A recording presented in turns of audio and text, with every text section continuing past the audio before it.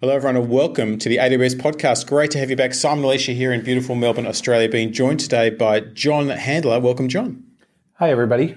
Great to be John here. is a principal solution architect, and he has a very, I guess I'd call it, John, a deep specialty in the area of search. Would that be fair to say? Absolutely. I've been working with our search services, both Cloud Search and Elasticsearch, for about 6 years now. So you're good at finding stuff. I am. And John, where are you speaking to us from today? I am based in Palo Alto, California. Beautiful part of the world. Beautiful part of the world. So we wanted to talk today a bit about Amazon Elasticsearch. And it's a service that I know many of our listeners use quite a lot of because it fits into many, many architectures, whereas others have kind of maybe noticed that it exists but haven't paid much attention. So what I'm going to do is start by just at a very high level say that this is a service that's available in all commercial regions except for China. So it's something that's broadly available and you can use. So that's always good to know when you're listening to these kinds of things. And what we'll kind of do, actually what I'm going to get John to do, is we're going to go through a bit of a high-level view of the service, what it does, how it works, and then also some really interesting tips and tricks for those of you who have been using it for a while. There'll definitely be some, I think we'll call it some Easter eggs, John. What do you reckon? Some Easter eggs sure. amongst it. We'll come out with some good best practices, Easter eggs, great way to say it. Love it. Awesome. So, John, over to you. Tell us about what Amazon Elasticsearch does and is for. Sure. So let's start with the technology of Elasticsearch. Elasticsearch is a technology that's been around for getting on 6-7 years now. It is an open source technology that provides search capabilities. It's a search engine. And, the workloads that it supports primarily fundamentally are text-based search workloads. So this is a traditional search use case, like for website search or for application, like an e-commerce site search. Elasticsearch can support that with key features like highlighting, text matching, faceting, filtering, fuzzy search, autocomplete, highlighting, geo search. All of the kind of standard search features are available within Elasticsearch itself. In addition, Elasticsearch and Elastic, the company, have really specialized the technology a little bit to handle streaming time series data. And we see a large proportion of our customers are doing streaming data processing primarily for logs. And it's a little bit of a kind of a head scratcher. Why is a search engine useful for logs? Well, Elasticsearch, number one, is elastic and built to handle very high write volumes. And then within the content, the log lines themselves, as you send them in, there's data in there that you can pull out with search queries and then visualize with another open source technology, also from Elastic, called Kibana. Kibana allows you to, in just a few clicks and just a few minutes, you can create cool graphs and pie charts and histograms, tables, all sorts of different ways of visualizing data that's flowing through your logs. A good example would be, for instance, if you're sending Apache web logs, you might actually have a visualization which is a line graph of the number of, say, 400 errors that are occurring in your application servers. You can see that, and then you can also react if you see a big spike in, say, 400 errors. Because it's a search engine, you can then dig into the data underlying to pull out some of the details around the individual log lines where those 400 errors are occurring. So this is a really interesting evolution of search, because I guess most of the population is familiar with search from its origins, which is, hey, just find me some stuff, as you said, on a website, etc. Non-trivial problem Exactly. for a start. But what we're saying here is that really it's taking this next leap into the analytics domain, where some of the power that's been developed for one use case can be applied very effectively to another use case. Yeah, exactly. Elasticsearch is expanding into that analytics. And in my thinking, I do like to think of it more as a tactical and a really real-time, kind of almost an ad hoc analytics where You're monitoring something in real time, and the data that you're looking at is very tactical. You want to find sort of 400 errors or the equivalent. It's different than a predictive analytics. So that to me is a discriminator as you look at the analytics capabilities of Elasticsearch. Again, slanted towards this moment, real time monitoring and sort of ad hoc what's going on right now. Which is not to say that we don't have customers who are using it for a longer term view. So some of our use cases do focus on a longer term view of data for things like clickstream. We have customers who are looking at the interactions with their applications and pulling out a larger view of the success of their application based on how their customers are interacting with their application. And you mentioned a component before, sort of in passing, Kibana. For those listeners who haven't come across that, how would you describe it? It's one of those things that's better if you see it for obvious reasons. But, it's a little bit hard to describe in words. But Kibana is essentially a web UI that you can put on top of an Elasticsearch cluster. You pointed at an Elasticsearch cluster. The UI itself is JavaScript driven by HTTP requests to the Elasticsearch engine.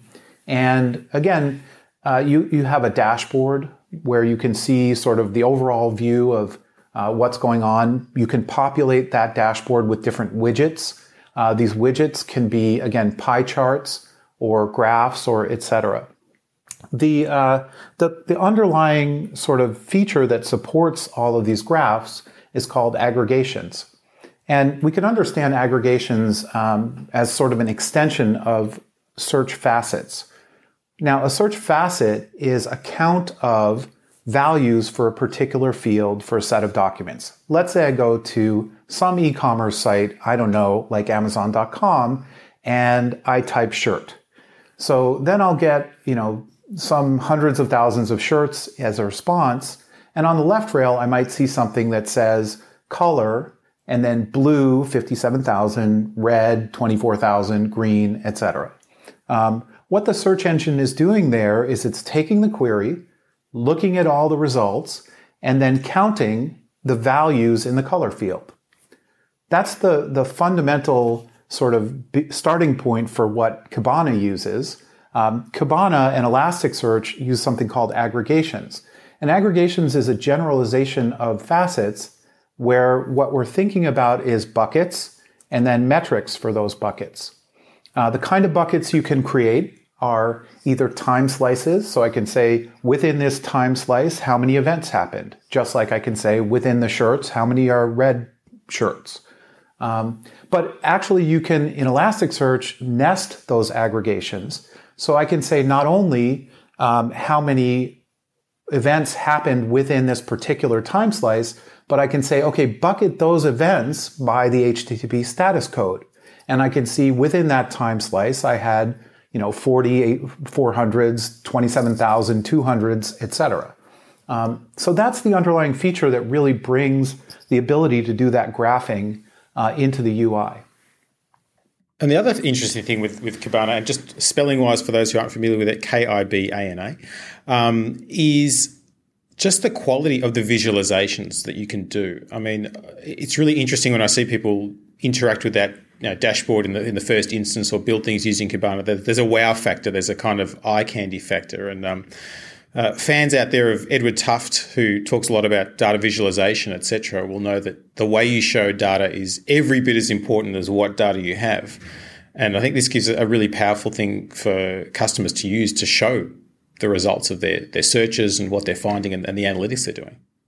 Yeah, there's an old trope in the software development world.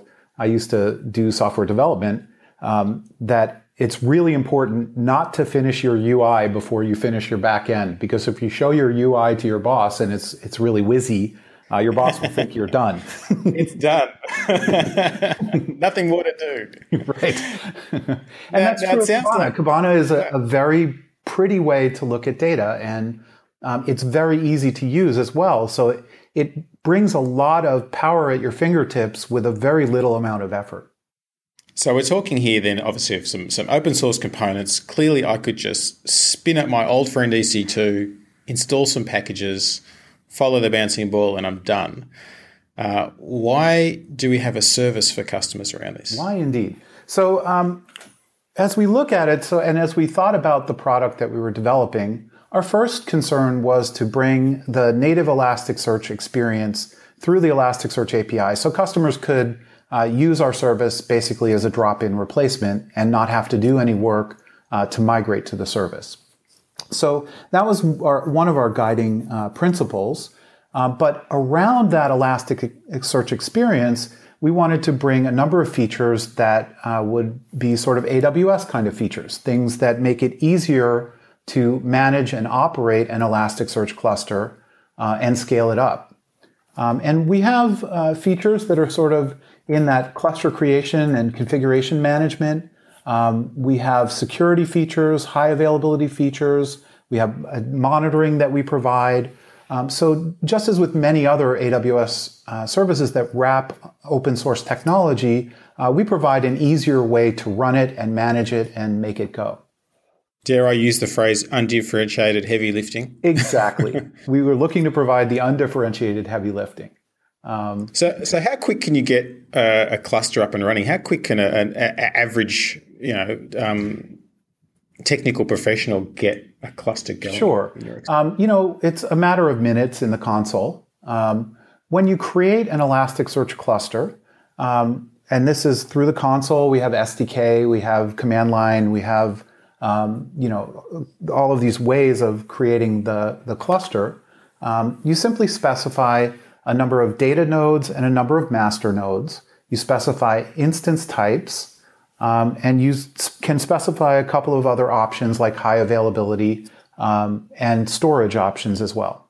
So we can, with that, it's just a few clicks to create that cluster. And then we go and deploy all of that hardware, deploy Elasticsearch to the hardware, and expose it via DNS as a RESTful endpoint where you can interact with the Elasticsearch API.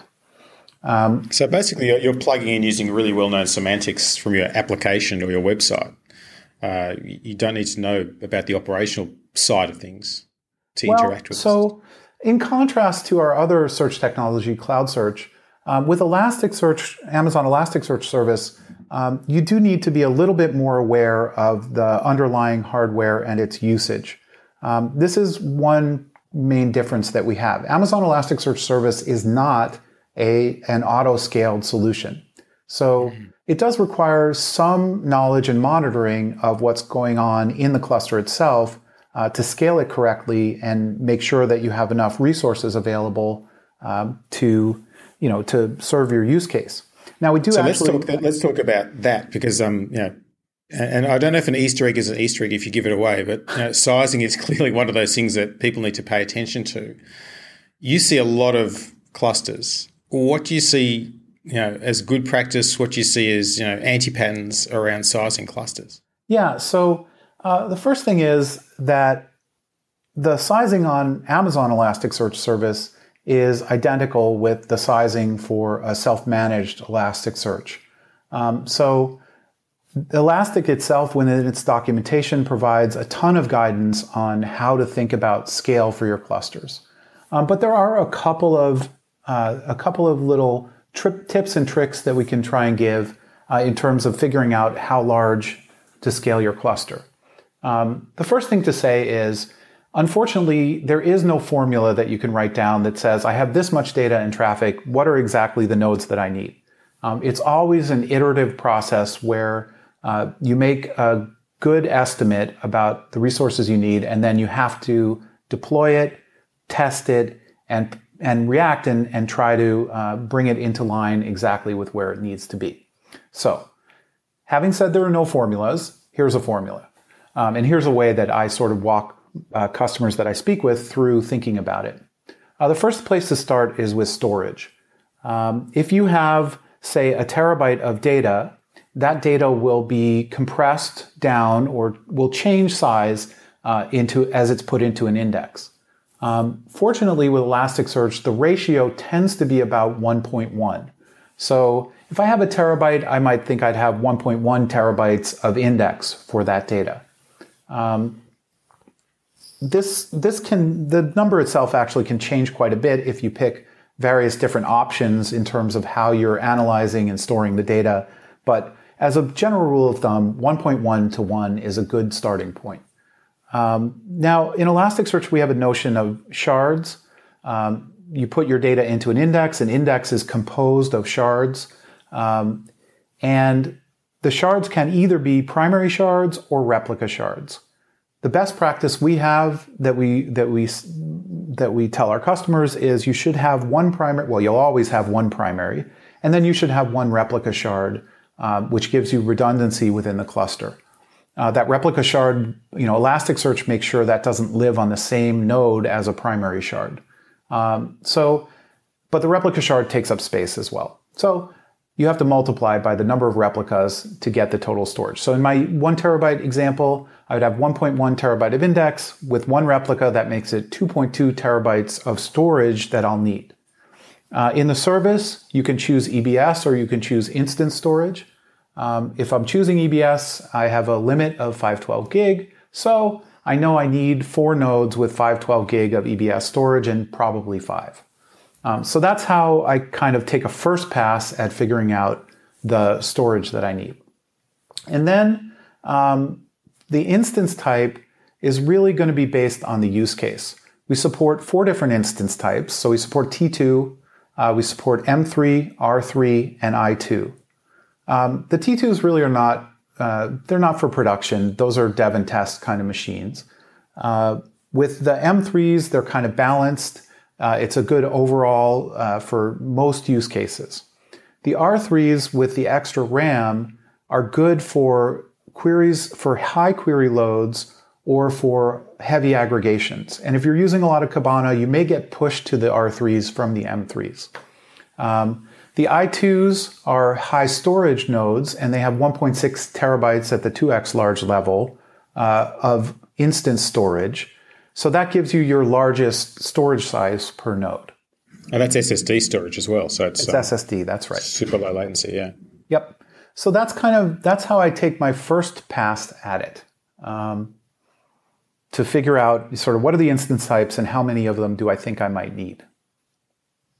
Fantastic. And the good thing is that obviously you can always adjust if you get it wrong. That's the nice thing, that you're not making a sort of a fixed in stone upfront decision about what infrastructure you're going to use. So you can tweak and experiment. As we have an API call to create a cluster, you can also, we have an API call that allows you to resize a cluster. And you can change in that, or reconfigure a cluster. You can change in that reconfiguration everything from instance type to storage type to node counts. All of the options are available. We make that change seamlessly. So if you're running on a particular configuration and you decide that you need R3s instead of M3s, just a few clicks in the console and you can have that happen simply and seamlessly. Fantastic. And I think also it's worth mentioning that the Amazon Elasticsearch service is part of the free usage tier. So you can get up to 750 hours per month of a single AZ T2 micro Elasticsearch instance and 10 gig per month of optional EBS storage, which can be magnetic or general purpose. So it's big enough to have a little experiment and a play, I would say. And any new things that have happened recently in the service that listeners might be interested in? Yes. Some improvements, changes, goodies? We had one very common request. Our node count limit was at 10 when we launched. And we had many customers who really wanted to deploy more nodes than that. So we lifted that limit to a total of 20 data nodes, as well as an additional 5 master nodes. With 20 data nodes, you can have either 10 terabytes if you're using EBS as your storage, or 32 terabytes if you're using instance storage on the i2 2x larges. So we came out with that mid-May, I believe. Fantastic. So bigger. That seems to be the theme of many things in the world. After that, we recently, just a few weeks ago, released support for Elasticsearch 2.3. At launch, we supported only Elasticsearch version 1.5, And that was a long-standing ask from our customers for us to support additional versions of Elasticsearch. So as of now, we support both 1.5 and 2.3. And the support is based on the time of creation. You choose a version for your cluster. And if you want to migrate from an older cluster to a newer cluster, you would then snapshot with the Elasticsearch Snapshot API, the old cluster, and migrate it to the new one. There's some compatibility checks that you have to do, but fundamentally that's the migration path for major versions. For minor versions and bug fixes, we'll be rolling those out seamlessly, provided that they maintain API compatibility. So if we have bug fixes, security patches for 2.3, we'll just roll those out as they are. Fantastic. More of that undifferentiated heavy lifting that we like to get rid of so much. Awesome. Well, John, thanks so much for taking the time to speak to our listeners today. It's been great. It's been fun. And thanks, everybody, and look forward to seeing you on the service. Fantastic. And thanks, everyone, for listening. As ever, we love your feedback, awspodcast@amazon.com. Tell others that the podcast is around. I know a lot of people get a lot out of it once they discover it is there. And until next time, keep on building.